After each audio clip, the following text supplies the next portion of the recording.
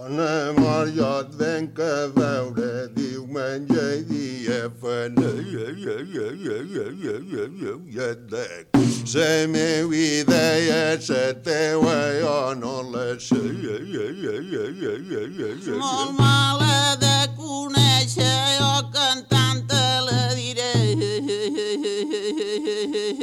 Pots ben quan t'aparegues ses voltes que et caiga bé. Mai ten gats.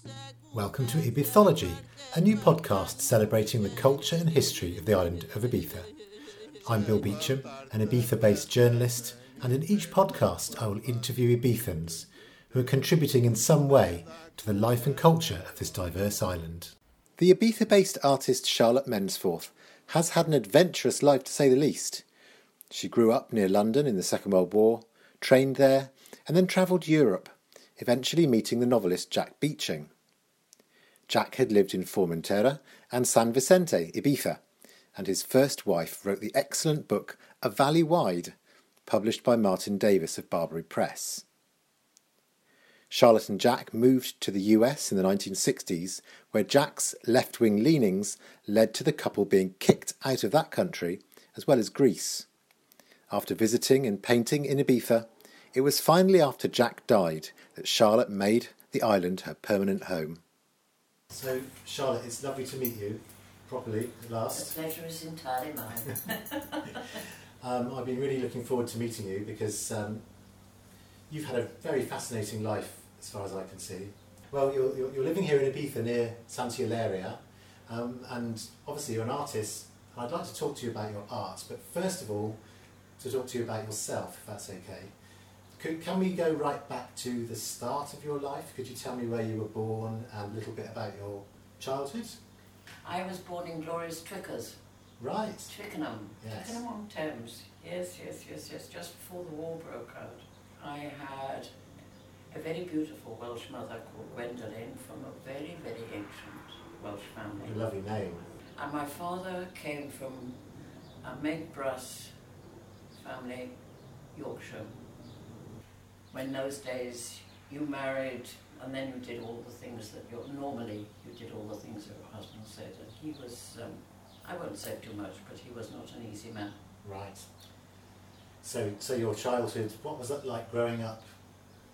You were growing up during the war or afterwards? It was, yes, it was. I have very good memory. I remember a lovely garden. We had a house going down to the Thames at Teddington. It was lovely. But then everything changed because the war came. And we had organised a dugout under the garage. And we used to wait. I had first a gas mask. I remember to go to the little kindergarten in case there was a gas attack. And then we used to wait for the sirens. And when the siren came in the middle of the night, you went down underground. School was finished. And then I don't remember too much about the first attack, which was the Lufthansa, but I do remember what we called the doodlebugs. Right. Does that mean anything yes, to you? they were rocket propellers. No, that was the V2s. These were the V1s, and they were planes without pilots. Right. And we were in a direct line Up the at Thames. Twickenham, so they came in over the Thames. And I was evacuated. I couldn't stay there. And it was, I remember that nearly a direct hit. It was, I still remember the sound of them, you know what I mean? It was not an easy life. He was a difficult man, and he was brought up with the idea that money was God. Yes. And so that was the way that I started life. So was it quite a sort of strict household that you grew up in? Yes, my mother was a darling. Unfortunately, my father was away a lot of the time. But for instance, you weren't allowed to speak at table. Things like all those things. You know what I mean? Your father's here, turn the radio off, and all these things. What kind of schools did you go to growing up? Private. Right. Private schools. But after the war, they were pretty ropey. A lot of the staff, you know what I mean? They'd either died or they hadn't had the opportunity. So it was a school that had a nice accent and all these things you were supposed to have. And I was crazy about ponies, so that took my... And they had ponies there. I didn't have a pony, no, to my great chagrin, no. That was too complicated, but I was crazy about ponies and reading pony books and all that, and going riding whenever I could save up some money, because I was not very good at school. I could have been, but I couldn't be bothered. I wasn't interested. But one of the things I was always good at was painting and drawing.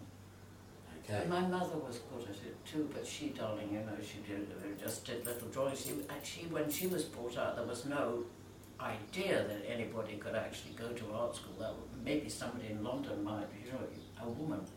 So did the schools encourage your Yes, art? I was very, very lucky. We had a very, very nice art teacher, Duckworth. Her name was Duckworth. I think they were publishers. Anyway, she liked me and she thought I had talent. She realised I came from a difficult situation, and she took me up to London, I remember, to the National Gallery, and we went and looked at beautiful paintings. And she said I ought to try. What did I want to do? I didn't really know. Ponies seemed to be the first thing, but I realised no. And she helped me get a portfolio together to go and present at an art school. My father didn't really approve. I went with my mother's help and introduction. I went to Kingston School of Art, and it was actually, I think in some ways it was very good, because many of the staff there actually taught in London anyway. They were RAs and all sorts of things, and so I stayed there and I did the fine art course for 4 years. I had a little session, and I lived on a barge on the Thames at Kingston Bridge with somebody. In those days we were all terribly innocent. What was it like doing this course? Was it fun? I mean, what or was it really just regimented and hard work? Very, very hard work. It really was. The first 2 years we did a bit of everything. We did sculpture, we did design, and then you did 2 days a week live drawing, 1 day a week general composition. I can't remember. And the amount of money they allocated was geared to the success of the students. And so we were really, really pushed. And at the end of each term, we had very intense exams that you had to do a still life drawing, an architectural drawing, an anatomy drawing, you know, and we had a classical education. There was no idea of doing anything abstract. Would you say it's given you the basic skills? Gave me the education which people after me, I should say probably 2 or 3 years after me joining up in art school, they start to do happenings and installations and things, and I had the classical training, and I think that I did, and I did well. And then halfway through, I think I was really getting bored, and I remember I went with a friend. We didn't tell my parents. We went on a bus and we went to Paris. This friend from art school and me, and I thought to myself, I don't want to stay in England, this is what I want to do, you know. I was sent on an exchange to Paris, and it was this sudden revelation that actually other places took art seriously. They were very interested in what I did, and this, I think, gave me the click. And then after that, 4 years in Kingston, and I knew that I couldn't really earn much money as the sort of paintings I did. And I went to the Central School, and I did a course in graphics and printing. It was interesting, and I met all sorts of... Suddenly it was a different world. And my father paid for a flat in London, which I shared. And so anyway, the big break came was that when I was at the Central, I met a lovely Greek girl, and her husband was with Reuters, and she was posted there. He was posted in London, and she said, "You must come to Greece." And I thought, I can't go to Paris, I'd like to go to Greece. Just to go to Greece like that in those days was not that easy.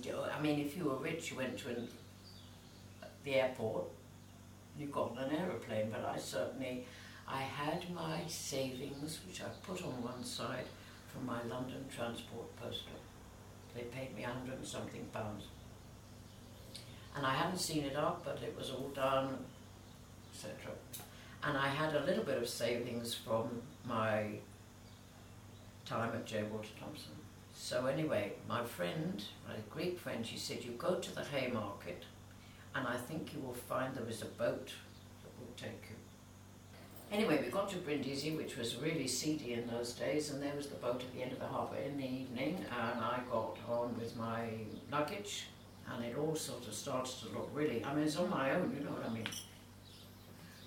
Got on the boat, I was shown my cabin, which I shared down below somewhere, and I remember going to sleep and woke up, and I went up on deck, and I could not believe my eyes. Suddenly, there was the sea, and it was navy blue. I just couldn't believe it, you know, because it isn't even this colour here. It's this Greek colour, which is a sort of extraordinary depth.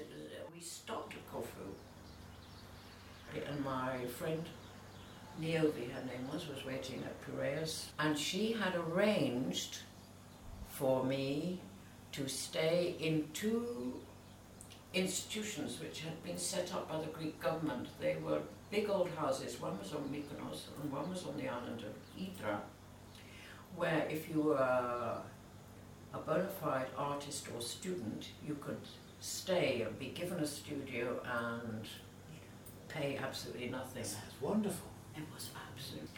And then I went back to Piraeus and I didn't see Niobe, and I got on the next boat to Hydra. Anyway, I got off and went to this beautiful old house on the port. Slightly run-down house, but a beautiful palace overlooking the port here. I mean, I think it was one of these big houses here. There's nothing else on the island. There's no cars. It's just this island. It's absolutely magnificent. And some of the architecture is actually Venetian. And I started to fall in love with Greece. It was absolutely so beautiful, so beautiful. And I swam and I got out my paints and I drew. It was then that I started to notice that there were every day, they had nothing to do on this island except for go swimming, write their books if they had the inspiration to do so, paint their pictures should they want to, and they used to all go down to the meet in the cafe, which is there. And so Sylvia didn't drink very much and I didn't very much. We used to sit and I'd say, who's that person? And she said, I think he's called Leonard Cohen. He's a young poet. Oh, who's that? Anyway, there were all these very famous people, they used to sit around here. But the days drifted by, you know what I mean? We didn't have, only one room in the house had electricity. We had to get water up from a well and all this. Anyway, the weather starts to break up. It was coming up to October and the boats wouldn't come, and it's got quite a tough winter in Greece. Charlotte tells us about a rather unconventional relationship she had with a man named John. He was a fascinating and lovely guy, and we got on very well, but he never said very much. But I was very innocent in those days, and it is a tradition of thousands of years that the men go around with boys. He was gay as all get out, and he had lots of boyfriends and Greek beautiful boys that came round, etc., etc. And I was included a little bit, and it sort of, I don't know, I found it fascinating but slightly upsetting. But when we were together, he was such a lovely person. I think I got too fond of him. And when there was all these Greek boys coming to the house, you know, it was really upset me. Anyway, I went and I decided that I needed to go back to England. I'd been in Greece 2 years. It's all getting too much. I need to go back to England. So I went back to England, and by chance, the girl who was sharing with my friend in Baker Street for £6 a week was leaving, and I took over her place. And while I was there, I started to make hats, and I made some money. And I got a job with a group of people from Kingston Art School who'd set up in a sort of garage somewhere in Ealing a workshop, because the BBC used to make its own props and they were getting too big, and they needed a workshop that made props for Doctor Who. And so I joined this group of people who were making props for Doctor Who. All these sort of dragons and things. So anyway, I was with them, and I rather enjoyed it, and they were a very entertaining lot. And it was obviously going to be something that was going to take off, wasn't it? I mean, that was in the early stages. And suddenly, I had no internet in those days. I had letters from John, and he said, you know, I still think that I would like to be with you. I'm coming to London. So he came and joined me in London, and he said, listen, Charlotte, this thing that we always said we'd do together, why don't we do it? I've changed my life. I'm getting bored with the boys. Why don't you and you come back with me to Athens, I've still got the house, and we will go overland to Bangkok. We'll do the whole thing, because in those days you could go through Afghanistan, and the whole thing's overland. We'll go to India together, and I've saved up some money, you've got some money. Why don't we do it? So I sort of I said, okay. So we got back to Athens in his house, and he had some savings, and started to plan this trip. But immediately got back to Athens, one of the boyfriends came round, and it was the same scene. And he was spending his money, and I thought, what the hell am I doing? By chance, John introduced me to a couple of girls, and one of the girls was called Butterfly. And she was leaving to go back to San Francisco, where she was Italian, but she was born in San Francisco, and she was leaving to go back to the States. She'd had a time, she'd lived on one of the islands, she'd had adventures like we all had. She was fantastic, and there was another Australian girl, but she was having a farewell party, and she said, Charlotte, come to my party. Well, I went to that evening party. Lots of people, all going to say goodbye to Butterfly, and there was John having a lovely time with a boy in front of everybody. It was that sort of party. And I was really, really upset. And Butterfly said, what are you staying here for? She said, if you're not happy, why don't you come with me? I said, well, I haven't got any money. I didn't have any money. She said, come on. She said, I've got the boat. We're going from Piraeus to Barcelona, and somebody's told me that from Barcelona you can get a boat to the Canaries, and it's real cheap there. We can go and stay there and enjoy ourselves, and then you see what happens. You come with me. I said, well, I haven't got any money. She said, oh, I know Peter over there is an American. She said, she'll lend you $30. He lent me $30. I went back to the house, didn't say anything to John. I picked up my passport, my mother's hand mirror, some what we used to call fancy dress, old-fashioned clothes we used to dress up with, a pair of shoes. And the next morning we were down at the port of Piraeus. We got our tickets. So anyway, if you think about it, it was under the dictatorship in those days. That was 1964. And I was really in a state, and I think I remember I cried the whole trip on the boat. So anyway, we arrived in Barcelona, and we went to the shipping office. That Butterfly, very American, she knew all about it. We went to the shipping office to get our tickets. And I hadn't realised, and she hadn't realised, that it was coming up to Christmas. And in those days you couldn't go to a travel agency, you had to go to an official agency run by the government. They were government boats. There wasn't anything else, it was dictatorship. And we went to these two government agencies, no tickets. So Butterfly said, well, there's no problem, I don't think. I tell you what we'll do, we'll get on a train and we'll go to Cadiz, which from Barcelona is quite a long way. So we got on the train, and it was funny, there seemed to be one carriage that was completely empty, but it had something written up in Spanish on it. Anyway, we found some seats in this completely empty carriage and sat down. And we'd taken 2 oranges with us, I think, something like that. And we sat down like this for the night trip. And the seats were wooden. And suddenly, the whole of the Spanish army got on. We hadn't understood it, but the carriage was reserved to the Spanish army. They couldn't believe it that 2 girls had got onto their carriage. And the captain came along and sort of waved at us and went away.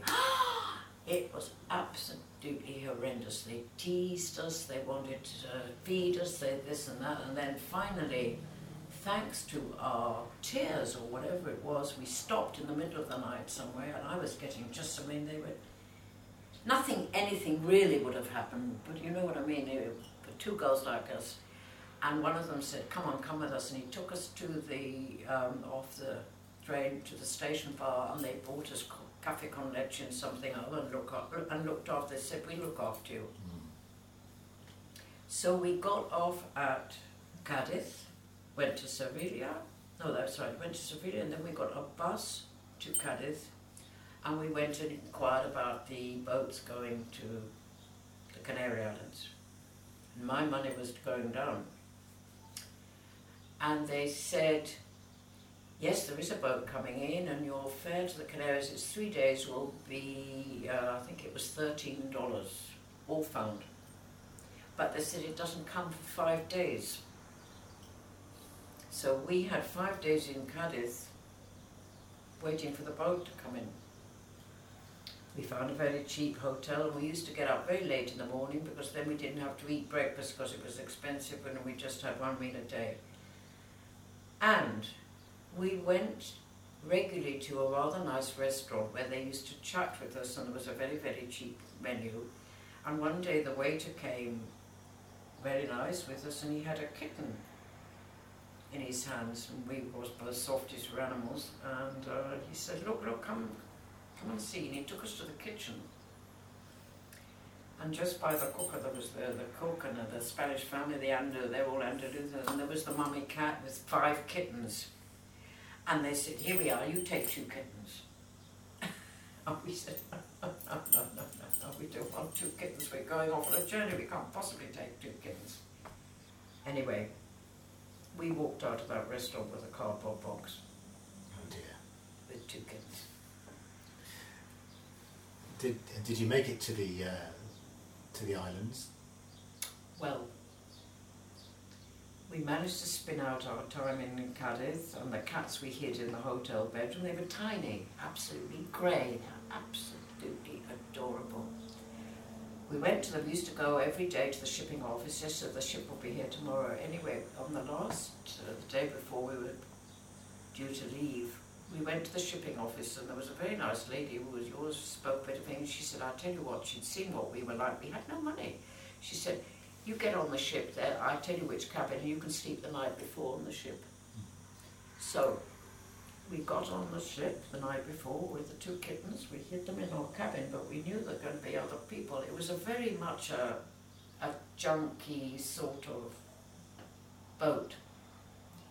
And we slept the night, and the following morning we saw all these passengers coming on, because that was when they all had to check with the purser, but we'd already got our place. And onto the boat came a rather square-looking man in a tweed suit with a waistcoat, carrying a rucksack and talking lots of English, and seemed to know Spanish, and he was saying, I used to live in Ibiza and it's getting impossible, there's far too many people there, and then he looked at us and said, come and have a coffee with us. He was sitting talking to a bunch of chums at the bar. And he came and had a coffee with us, us treated to a coffee. What are you 2 girls doing here? You know, where were you? You look a long way from home. We just said, well, we're going to the Canary Islands. And he said, well, so am I. He said, I'm a writer. I live in Ibiza, but I need to get away from the winter, and I'm going to the Canary Islands. I think it's a nice place, never been. What about you girls?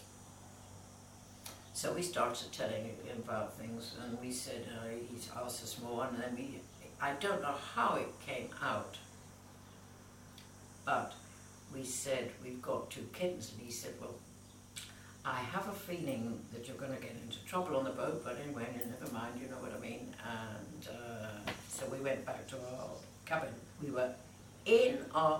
opened the door of our cabin, and there was another suitcase open on the bed, nobody there, and obviously a few things strewn, and nobody in the cabin.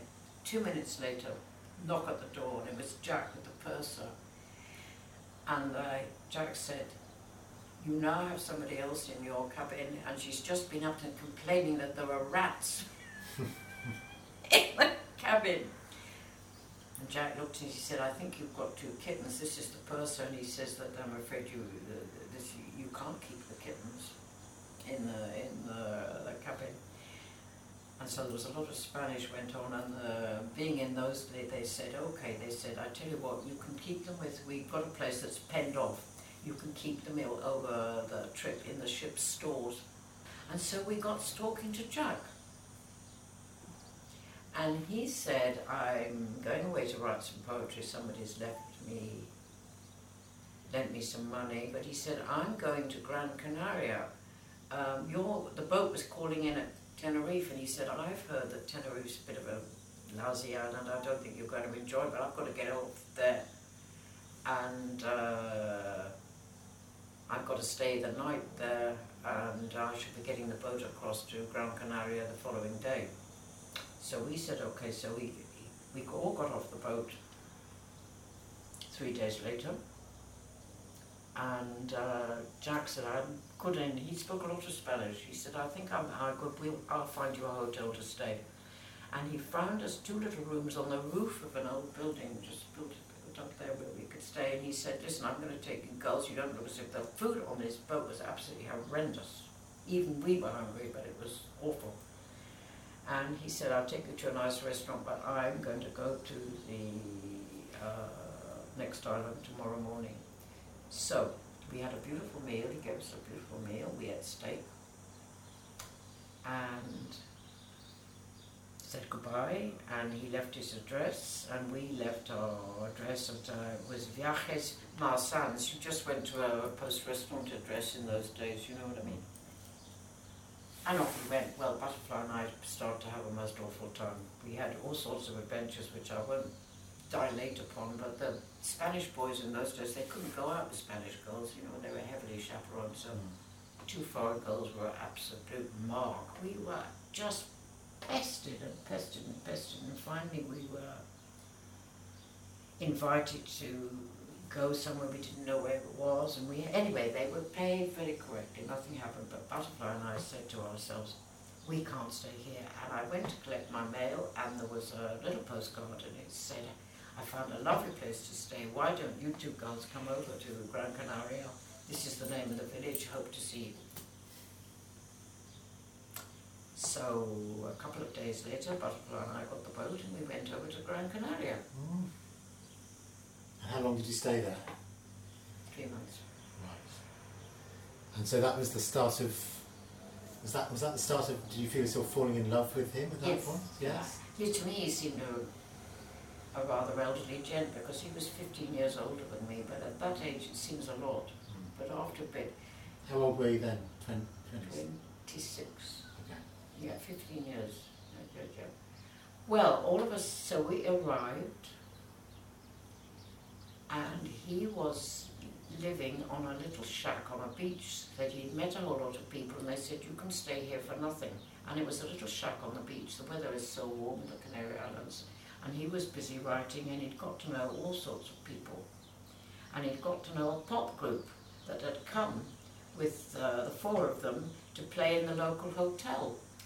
So we had all sorts of adventures, but he told me straight from the start that he was married and he had 2 children, and he'd just gone away from the winter, etc. The marriage wasn't working out well. The children were growing up, but he still felt very responsible, and this was just a time that he was having in the Canaries, and he didn't know what was going to happen in the future, but he was quite honest about it, didn't he? And his family was in Ibiza still? His wife was still in San Vicente, in that house. Mm. Well, the pop group used to play really with it music, the Beatles. The Spaniards had never heard of the Beatles. And it was absolutely they couldn't believe it. And we used to go along, and Butterfly and I, on this one evening, we said, come on, we're going to dress up. So we dressed up from these Portobello clothes that I bought from my time living in London, and I'd collected, and we both dressed up and went with Jack to this hotel where the pop group was playing. And Butterfly and I started to dance, and everything got out of hand. And suddenly somebody put a hand on my shoulder and they said, "You've got to leave, we were thrown out." Must have been a good party. Well, it was at the hotel and they'd never seen anything like that. It was very, very simple in those days, you know what I mean? It was Anyway, Jack then got a letter from Ibiza, and his wife had decided to come and join him, and they were going to make do their best to get together. And so I said, well, listen, it's no problem. I'd go back to England. But he was, to me, he was also a very fascinating people because he was a published writer. He knew everybody in London. His best friend was Doris Lessing, you know. It was all this. It was, for me, it was, couldn't believe it, you know, all these people he knew. He had one of the best agents in London. He was just about to go off to New York to talk to his agent there. He was busy with a commission for a book. He was so interesting were the people that he knew of a world that I had just sort of only read about, you know what I mean? But he used to write books for children, historically researched books for children, and he was busy finishing one. He said, "I tell you what we'll do to give you a start. I'm going to send the manuscript," and it was a book on the Crimean War. No, it wasn't. It was a book on the mutiny on the Bounty. And he said, "I'm resending it in, and I will write to my publisher, and when you go back to London, you just say, by the way, do you have any illustrating work to do? And I think if the two things come together, you'll get a job." So that's what I did. I went back to London. I got the job. Well, to cut a long story short, the family came out and I got the first boat going out to the Canary Islands. Could you summarise then what happened in the next few years? Did you stay together permanently? He had found a most beautiful place. I can show the photographs if you want. Just live in a valley which had been abandoned by the peasants because there wasn't enough water. And you had to actually walk up this valley to get the water. And it was in a valley. It's not beautiful like here, it's volcanic, but it opened on the Atlantic. And so we were there being very happy, having a honeymoon, and he was busy writing his book of whatever it was. And I was doing the illustrations for the Mutiny on the Bounty, which I took out the work to do. The publisher didn't know that Jack and I were living in the same house. Till, all of a sudden, coming across the field was the owner, and he said, "Senor, I've got some wonderful news. I've managed to sell the whole valley to a Belgian man who is interested, and he's going to put up all these beautiful villas." Speculation. It was the whole valley, and he said, "There's no problem. He's interested in the art, and you can stay." So after much thought of what we would do, we didn't really, it was a bit far, neither of us really took to the Canary Islands. Have you been? No, Madeira, that's all. Oh, well, yes. So we said, come on, let's go back to Greece. I spoke Greek in those days, and Jack had never been to Greece, and I said, it's a lovely place, we can find somewhere, it's a good, fairly good climate, a bit cold in the winter, but let's go back, and you can write your book in Greece. And so we got on a boat to Athens. We found a very nice place to live on a room near a farm on the island of Polos, which is just next door, very near Athens. And everything was fine. And Jack had, from many, many years ago, Jack was a communist, because all the writers were communists, and he had a great friend who was an American, who was a Rhodes Scholar. And he had a Greek wife, he acquired a Greek wife, Tom, from North Dakota, and he came to visit in Athens. And Jack said, you know, I'm not getting on too well financially.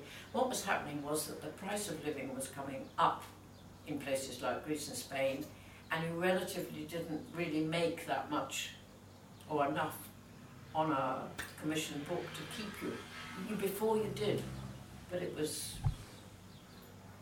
And Tom said, I tell you what, Jack, he was from North Dakota. He'd been in very bad trouble under McCarthy, but he was okay. And he said, I can get you a job. at the University of North Dakota as poet in residence. What about that? You can do it just as a temporary job for a year, and you can make some money. Great opportunity. I said to Jack, I don't know how we're going to manage. Are you going to be okay? Because he had a bad chest from after the war. It has a, North Dakota's near the Canadian border, has a really bad winter. But he said, oh, it'll be all right, we'll manage. And the other problem was that we weren't married. So Jack got a visa as a teacher, and Tom said, no, it'll be okay. You come as a tourist. They're never going to check it out. So I went as a tourist, and we found a nice place to stay. Very nice through friends, and Jack started his post as poet in residence. And he was immediately a great success. He was such a character, and he was very knowledgeable. And he used to say to me, how can I teach these people about poetry? They haven't even, read a book. I mean, they're right off the cornfield. I mean, it's really out in nowhere. But in the evenings, we had an apartment near the university. It was actually more or less in the dry belt. You weren't even supposed to drink. But in the evenings, the students used to come round and talk to him. And they used to drink 2% beer round about. But it was the time of the Vietnam War. Well, Jack used to suddenly he started getting all these phone calls from his students. And they say, excuse me, Professor, what did I get? What mark did I get in my last theme?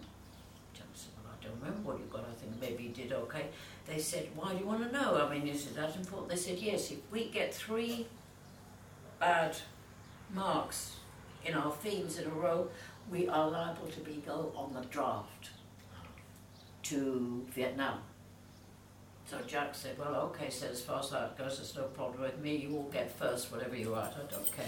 You just guarantee you get first. These kids, they didn't want to go to Vietnam. And he started to mention it a little bit. And Tom was known, although Tom towed the line, but he had been in serious trouble with McCarthy. He'd been ostracized. He couldn't get a job for a long time. One evening, we were there sitting late at night with a particular student who was very left-wing, also with Jack, who adored Jack, and there was a knock at the door. So I went to the door, and on the door was 2 big guys. And we're talking to Miss Mensforth. Can we see your passport? Please, you come with us. You're going to the Canadian border. We can't have people living in sin on this nice country, and you can no longer stay in the United States. And Jack came out, and he said, what's this? He said, Miss Mensforth is coming with us tonight to the Canadian border. She is persona non grata in the United States. And Jack said, no. Judge, wait a minute. Unfortunately, we knew somebody who was a DA, and he phoned him up. It was very late at night. And the guy said, don't move, tell these guys that you don't go anywhere, I'm coming straight over. And he said, okay, and he talked to these guys, and he said, she's not going anywhere, etc. We've got to see a lawyer.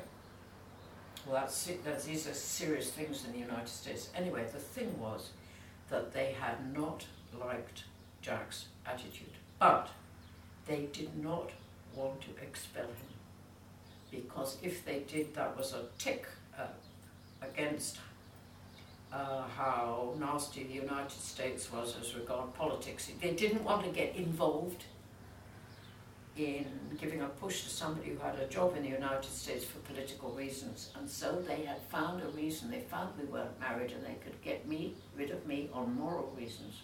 And maybe they thought he would follow you. They knew he would. Right. That was the only reason they did it. So fortunately, on the ex-communist network, I got on an aeroplane. The DA said we could fight it, but he said, it's not worth it. Haven't got much salary. It just isn't worth. And the weather was getting bad. We went back to Greece, and both loved it. And Jack had found us a little house that he was going to buy. And he had all his property, his manuscripts, and everything. I had all my paintings there.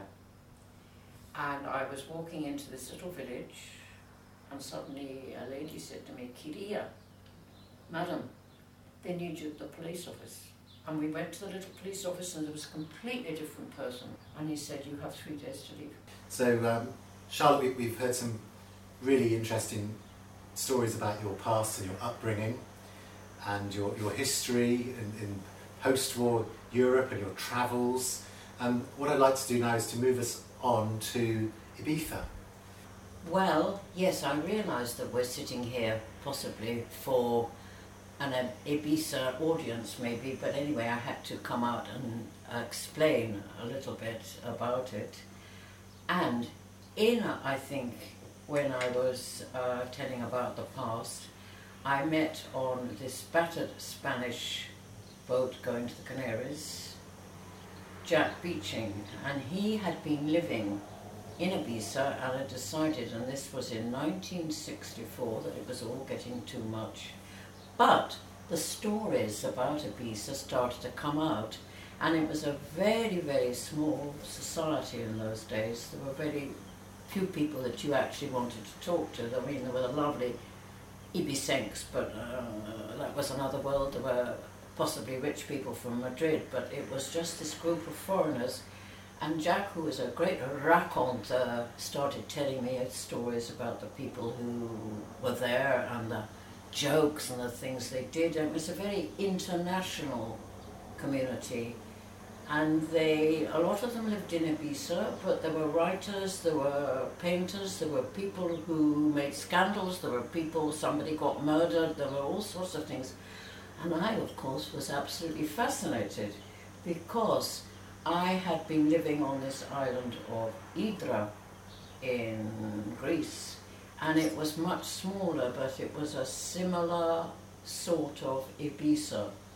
It was a place where artists and painters went, and it was the reason that the island became very famous, because one of the people who came there, who was my neighbour, not famous at the time, was Leonard Cohen. In the same way that Ibiza was this enchanting island, but it was put on the map really by artists and painters in the 30s that came from Paris, who said this is a wonderful place, and it wasn't anything to do with going out partying or anything. It was an island you came to write the definitive novel, or to meet people, or to actually find yourself, I think. So what brought Jack to Ibiza? What was it that fascinated him about Ibiza, and then in turn fascinated you? He was somebody who, he'd been a little bit, I think, taken up, a little bit out of his age, really. He was brought up in Sussex, and that was, if you know, it was the literary centre of England before the wars, wasn't it? There was Virginia Woolf and all these people. And because he was very, what should I say, he made connections even when he was at school, and he actually met the people who had actually known all these people in Sussex. He was fascinating, and he was slightly taken up as a sort of possible great poet, because he was, as a very young man, he was writing poetry. But then the war came along, but his great friend was a very, very famous lady called Nancy Cunard. She made a great scandal just before the war by having a black lover. She was part of the Cunard dynasty, but I think I don't remember exactly whether she'd been thought to be illegitimate or what, I don't know, but Jack met her. And she had said to, I think it was Nancy who said, there was a wonderful island that you should go and see, because Jack had been in the war and he had a bad chest, and the climate in England was not agreeing with him, and he wanted to get away to somewhere dry. And on the grapevine, and this was known before the war, the place to go for a good climate was Formentera. Right.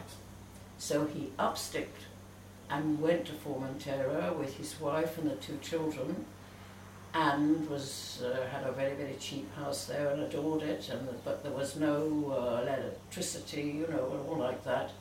And he stayed there for 3 years, but he decided that there were actually, he said, I woke up and I found there were 8 people I didn't know sitting on my terrace. I think there were too many people coming to Formentera, and they came across to Ibiza to have a look round, and they found San Vicente. And this was about 1959, something like that, I think, when there was no road. And the book maybe you've read, A Valley Wide, Yes, great book. is about that.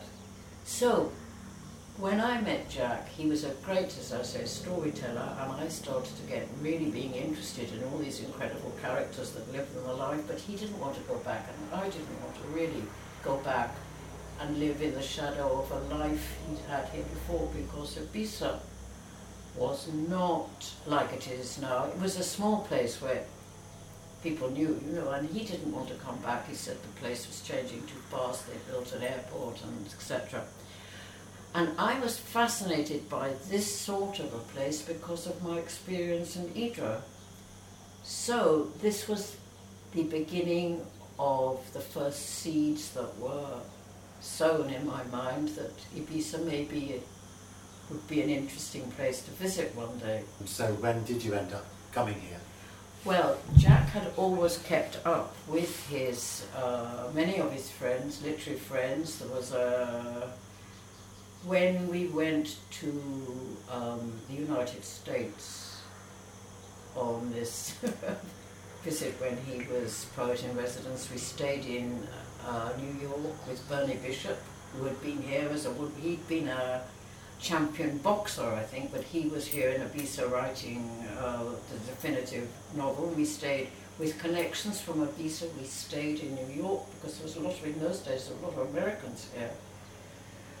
And the sort of seed was sown, and then Jack was, as I say, was in correspondence with quite a lot of them, and out of the blue, I can't remember where we were living in Rome, he suddenly got a letter from this painter who lived in Daltville called Leslie Grimes.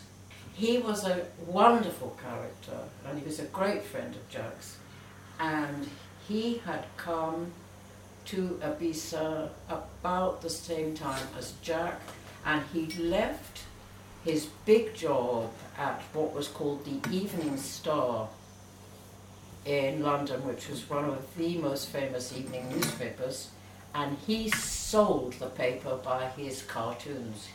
He brought out a cartoon every evening, and it was called All My Own Work. But he was a fantastic character, and he said to Jack and I, would we like to, or he didn't know me, would Jack like to come and spend the summer with him in Ibiza, because there was a job as a teacher going. He knew Jack was probably short of money, and we could go and stay with him in the old palace. So this is what we did, and it's the big old house, which is the house above what is the Musée Puget. It's the next house up. And it was there that we got to re-see people. We saw how Ibiza was changing, but at that time, many people came up to Grimey's studio. They'd always come for a gin and tonic. Grimey was always there. He'd be painting one painting in the morning and another in the afternoon. He made an enormous amount of money. He knew lots of people, didn't speak a word of Spanish. They all adored him. And Jack still knew people, and we sat in a cafe one day and we met Elmer de Horing. Elmer was the great, he painted imitation, false Modigliani, you name it, and he made lots and lots of money by selling imitation great paintings.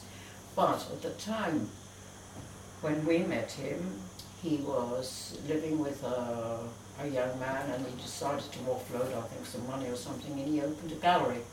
And it's just near where the old fish market is. And it came up and they said, would I like to have an exhibition there? So there were drawings and things, and darling, everybody came. It was a wonderful occasion, and Elmer was there with an open chest and I think a ruby dangling here, and was talking to Jack. But anyway, I did very well and sold a lot of little things, and then we went back. We left. We didn't want to stay, but that was my first stay here. But I had a real taste of what Ibiza was like. But the thing was for me that my first love of the Mediterranean was Greece. Yes. And Greece then was much more simple, and to me Ibiza became an acquired taste. Greece knocked me over, and it was really very, very, very simple and so stunningly beautiful. And so, as I say, I got to love Ibiza and see what it could give you, but it's one of the things that the first love is always a very strong one, I think. And you've come and gone from the island over the years, have you? Yes, I was in Ibiza doing my painting in this very nice apartment, which people said had been the interior, had been designed by Bronner, and said, Jack said, yes, I know it was, you were always bumping your knees. Anyway, I remember I realised that Ibiza did have possibilities because I was there on my own. There was a knock at the door, and there was a very nimble, educated Spaniard. He said, where's Grimy? So I said, well, he's not here anymore. He said, he promised he'd sell me some paintings. He came barging in, and there were a few Grimys there. And he looked round, and he said, oh, who did those? I said, I like that one, and that one. I think they bought 4. And he said, I'll be back on the Tuesday with the money. So that was my first beginning of sales of Ibiza. Yes. And we had a little bit of capital, and we bought 2 chambres de bonne in Paris. Absolutely one of the most lovely things we ever did, I think. They were up 112 stairs. They were in a part of Paris which is now become very chic on a canal, but at that time it was not chic at all. And we weren't there all the year round. It was tiny, but I met wonderful contacts, wonderful people, and that was the point when my career really started to take off. We were all having adventures, people still are, but I think the adventure that I was chasing was my feeling that I wanted to, my knowledge that I wanted to paint. We went to London, I got married, and I took just by this Jack said, come on, go around the galleries. So I went with a portfolio of my work to a gallery called the Medici Gallery, just off Bond Street, and I had 3 exhibitions there, including a cabinet minister coming, and that started me with a solid way of beginning and being suddenly managing to take myself seriously. Jack was such a help in the way of knowing how you work as an artist. He used to get up in the morning, he'd have his breakfast, and he would go to his desk and work, and that was sacred. And I had been a bit of a haphazard worker, but I suddenly realised if you're going to get anywhere in your art, you've got to have a very, very strong discipline in what you did. And this is what I learned from him, from the way of, and that art is important. You can put all the other things aside. Family is important too, but art is the dominating spirit that is going to carry along and bring fulfillment, we hope. I met a lovely Canadian lady who was living in Ottawa, and she said, I think I can sell your paintings. I think they're absolutely wonderful. Please send them to me. And this was what I did. I had a lot of exhibitions in Canada and sold really well, and it was our finances. I had been living in Mallorca because of the part of the long story that Jack wasn't well. There was good medicine there. He was on dialysis for the last 6 years of his life. But anyway, he died, I stayed on, but I had this feeling that I needed to change, to get away from memories, you know what I mean, you don't want to live with the past. And Martin Davies, who I'd never heard of me, rang me up in Parma and said, did I know anything about San Vicente? And I said, well, not so much, it wasn't me, but it was my husband who lived there. And Martin said, oh, I do want to know more, and I suggested that he contacted Jack's son, John, who was living in England and had been brought up in San Vicente. So this is what Martin did. They discovered that John's mother, the previous wife to me, had written this manuscript. Martin got in contact with her, and the book A Valley Wide was published. And I came across, and I sat down in a bar with Martin, and I said, you know, what am I doing in Parma? I belong here. Let's now switch, and I'd like to talk to you about your art, if that's okay. You wrote to me a couple of days ago, and you said, I'm a painter. This is what makes my world tick. Which I thought was lovely. I wonder if you could just say a few words about why does painting inspire you so much? Why is it part of the core of your being that makes your world tick? I think that the thing that, one of the elements of what inspires you is either to know or to find out what you are good at. You usually don't, I think, persevere if you know it's not your talent. Sometimes you can discover it, but for me, as a very little girl, my mother used to draw me pictures too, because there weren't toys and things, it was drawing the wall, my mother, and I always had this capacity, it seemed as if it was no problem, of making a little drawing and being able to interpret what I saw onto a piece of paper. There's a sort of, and I think it was the thing of the realization that you were in charge, that you could do something that other people did. You had no reason to know why you could do it, you just could, like some people can see further than other people, or some people can sing. And I just had this capacity to put down what I saw on a piece of paper. And then when I went to school, I was really not interested in anything very much. As I told you, as a young girl, like many girls, particularly in England, I had a passion for ponies, was never allowed one, but I was always able to draw them. And I had a very, very nice art teacher at this private school who said, I think you ought to try what you're going to do. And I said, I've no idea. And she said, I think I'll help you put a portfolio together. And you go to art school, and as I told you, I was accepted. And I think it's a continuation of being able to do something. It's both your craft, like anything in dance, you find that you can perform things in art too. But it's also, I think, a road of knowing how to fulfill yourself. Where are you going in life? What are you doing? And somehow it's a centre. If you can put down something on a page, on a canvas, you feel you've actually achieved something every day. And I didn't really in the beginning take myself very seriously, you know, I just thought, well, that was something I could do. And then I'd have people who say, oh, Charlotte, I like that or that, and I realised that obviously I had something that other people didn't possess. I don't know what other artists think. I think it's this thing, when you talk to artists, I think we all have this secret sort of chalice that we hold and we nurture, and we know that we're going on this long voyage and it's never going to be the same. Sometimes we have failures, sometimes we have successes, but it's an adventure. And it's this sense of adventure and excitement that you have. Oh, I'm going to do this painting now. How is it going to come out? It's like a tightrope. Is it going to work? Is it not? And it is this that I think, this feeling of being able to express yourself, and you have finally the technique and the know-how how to do it, that keeps art, is a sublime occupation. It's a sort of, I think, for many people who are artists, it's a religion, really. Can you describe your creative process? I think it's changed with the years, because in the beginning I was trained in this way. I was very, very reliant on having the object in front of me.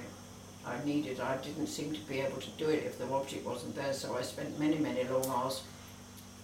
Many, many long hours. It is really a very, very hard toil to be able to be an academic artist. So if you went to the Royal Academy schools, you spent 3 years apparently drawing from Greek casts and I think we've moved on from that. But you do have to have a very solid education in the ability to draw and interpret. If you're going to paint like I am, maybe if you're going to do abstracts, well, you can do it in a different way, I don't know, but I've always had everything very much based on what I see. And I think with experience and with age, sometimes it becomes more your memories of things, but everything I do is based on what I see. And I don't know, it might be you're walking along somewhere and you suddenly didn't mean to see it. You see a flicker of light out of the corner of your eye on a green leaf or something. You think, oh, it isn't that it's that tree, it's the atmosphere that that tree is making that I want to interpret. Or sometimes it's hard work and you get up in the morning and you think, I know I'm going to do something now, what am I going to do? And you actually force yourself and you assemble your bunch of flowers or your still life, or you look at the drawings that you've made and you actually set yourself down as a sort of task. It isn't always inspiration, it's not a jolly hard sweat. You set down as a sort of task to interpret, to get your canvas covered, and then with the flow it'll probably change, and sometimes it works and sometimes it doesn't. What kind of materials do you like to use in palettes? Well, I had a broad training and I really can use anything, I think. One of the trainings we had was to try to keep always a notebook busy with ideas. You always carry a notebook on your bag, and I remember Jack always had his little notebook and he'd be writing down a line of poetry, so it's one of the reasons we got on, I think. We were always taking notes. And I did engraving, and so I could draw. I would paint from watercolours. We learned that. We paint in gouache, that is watercolours with a base that you can cover. Watercolours are all transparent. Gouache is one way you can make build-up colours. We did oil painting, and then later in life this dreadful thing came along called acrylics, and I had a go, but I've never taken to it really. It doesn't have the grace, it doesn't have the fine feeling, and all the same smell as painting in oils. And I also then through I had done a little bit of sculpture when I was at art school, but it was when Jack died I needed to do something different. And I met by chance a lovely lady from the Argentine who had her studio in Palma, and I went and did sculpture, and by another sequence of events I got this wonderful commission to do 2 heads of a very famous Arab horse by a rich owner in Madrid, and I started finding that after this long history of being a painter, the 3-dimension had something that I loved, and I loved the actual, there's much more in the actual, in sculpture you can be busy mixing up the clay and doing things. Painting is a little bit more abstract, but the sculpture has a really physical quality in it, which I enjoyed. And so I've had a lot of success with my sculpture, and I find that one thing balances the other. So would you say it's about 50-50, sculpture to painting nowadays, or what's the balance like? It depends on the mood. Since I've come here, when I was in Palma working with my friend, she had a beautiful studio, and I used to go, it was nice getting out of my own flat and going and working with her. And I did a series of dances for a friend who had some money in Paris, and they were his daughters, and these are the bronzes that you see. I had quite a lot of commissions for horses, because obviously my love of ponies held me instead. And if you know about horses, you have to have a horse done by somebody who understands horses. It's surprising what a giveaway it is to people who don't. And I haven't done so much sculpture here because I find finally the mess of clay and cement in my rather small apartment is less easy to contend with than actually getting your palette out and your oil paints. You seem to have quite a warm palette, often in the pictures I've seen of yours. Is that your preference? I think I was always called this. I was one of the things that enchanted me, I think, was always colours. There was possibly, be a snatch of colour in something, in a landscape, as I said, or in these wonderful colours that I saw when I first visited Greece, of the intensity of the blue. And I think to be a colourist is also something that you are given as a talent, but it is also that you can educate yourself. It is actually a talent that needs to be cultivated, and I went really for colour in my development as an artist. I love colour, and finding how it works one colour against the other and how it changes. Could you describe your style, your painting style? Well, I was brought up on the love of the classics, going to the National Gallery, but I think the particular thing that was obviously, like many, many paintings, that I was bowled over by the Impressionists. And then I went to Paris when I was quite young and was taken to the Louvre and saw also the post-Impressionists. And I realised that if I wanted to go further in my art, one must never become too addicted to one, because it's very, very dangerous to try to copy. So maybe at occasions I would try to copy a little bit, but it never worked out. They always looked like my paintings. I had a great love for a painter who was a post-impressionist called Bonnard, and he did all these interiors. And as I say, I loved the people that are so famous now, Gauguin, all these people. And I think they were all little things that were put into the, what would you call, the mixture of being an artist. And you use them and then you discard them as life goes by.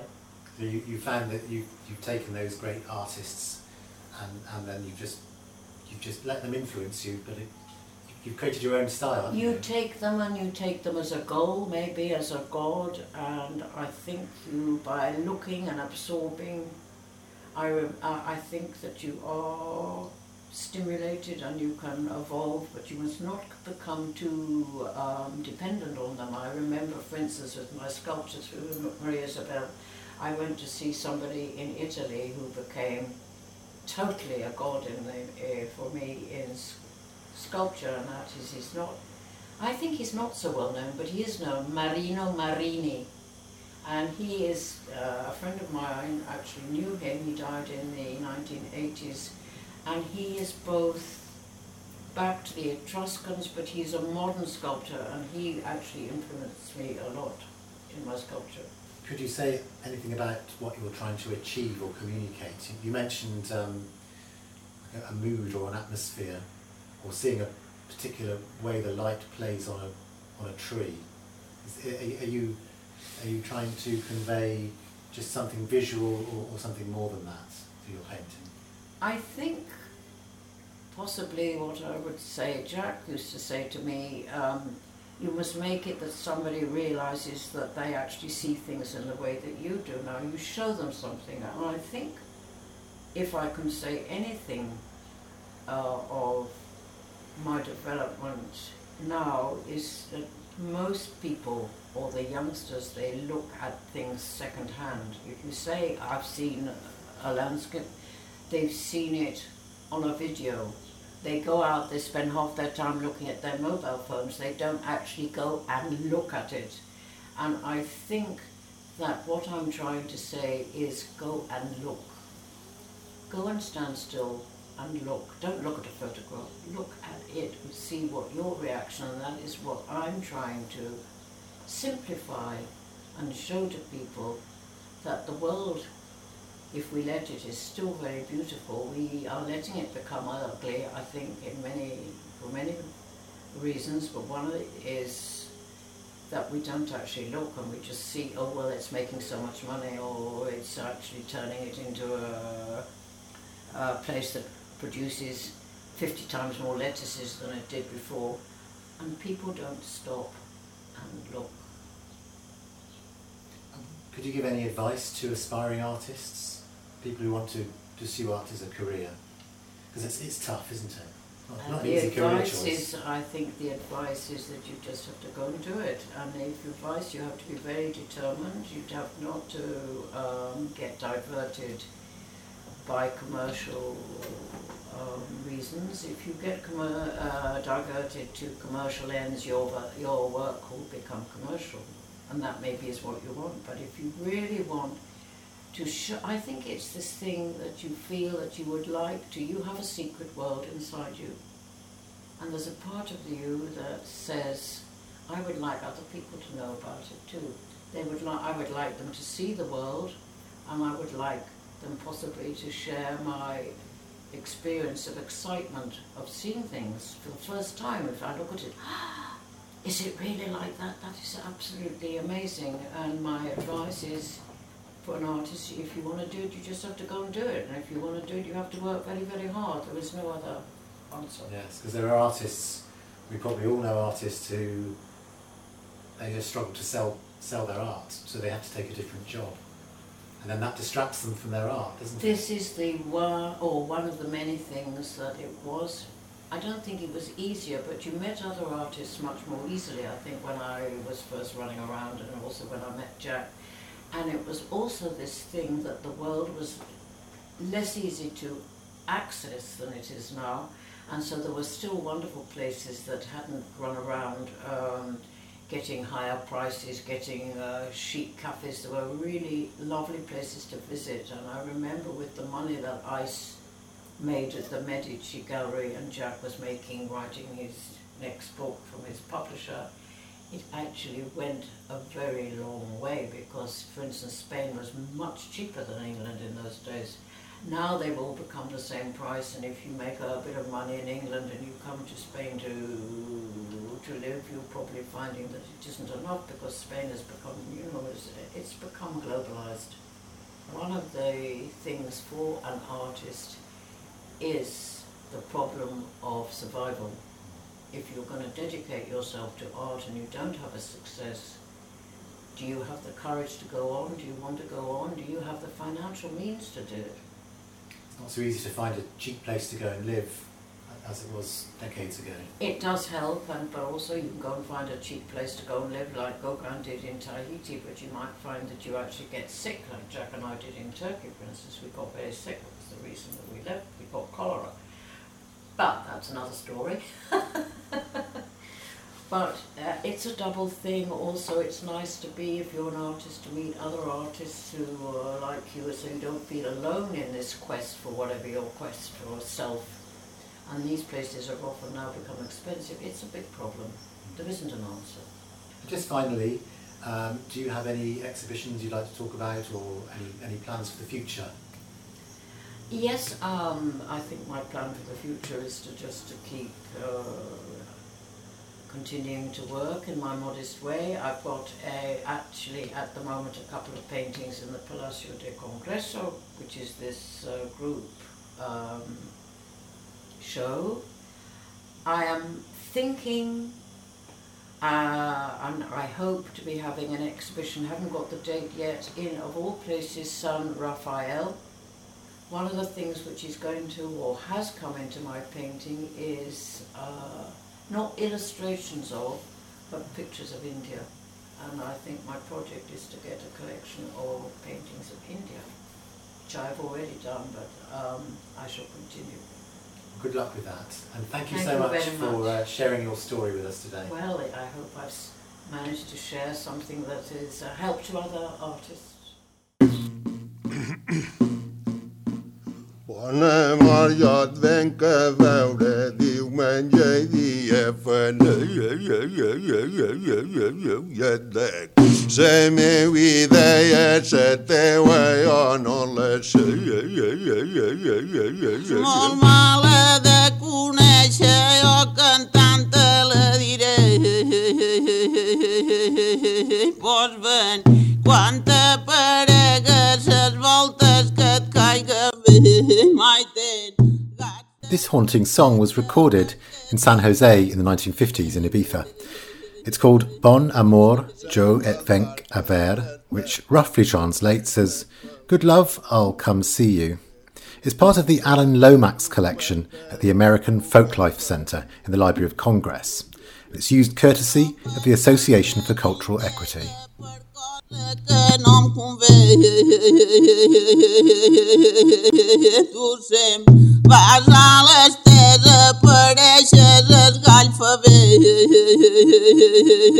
tengas pocket bucket, porque no aprueba.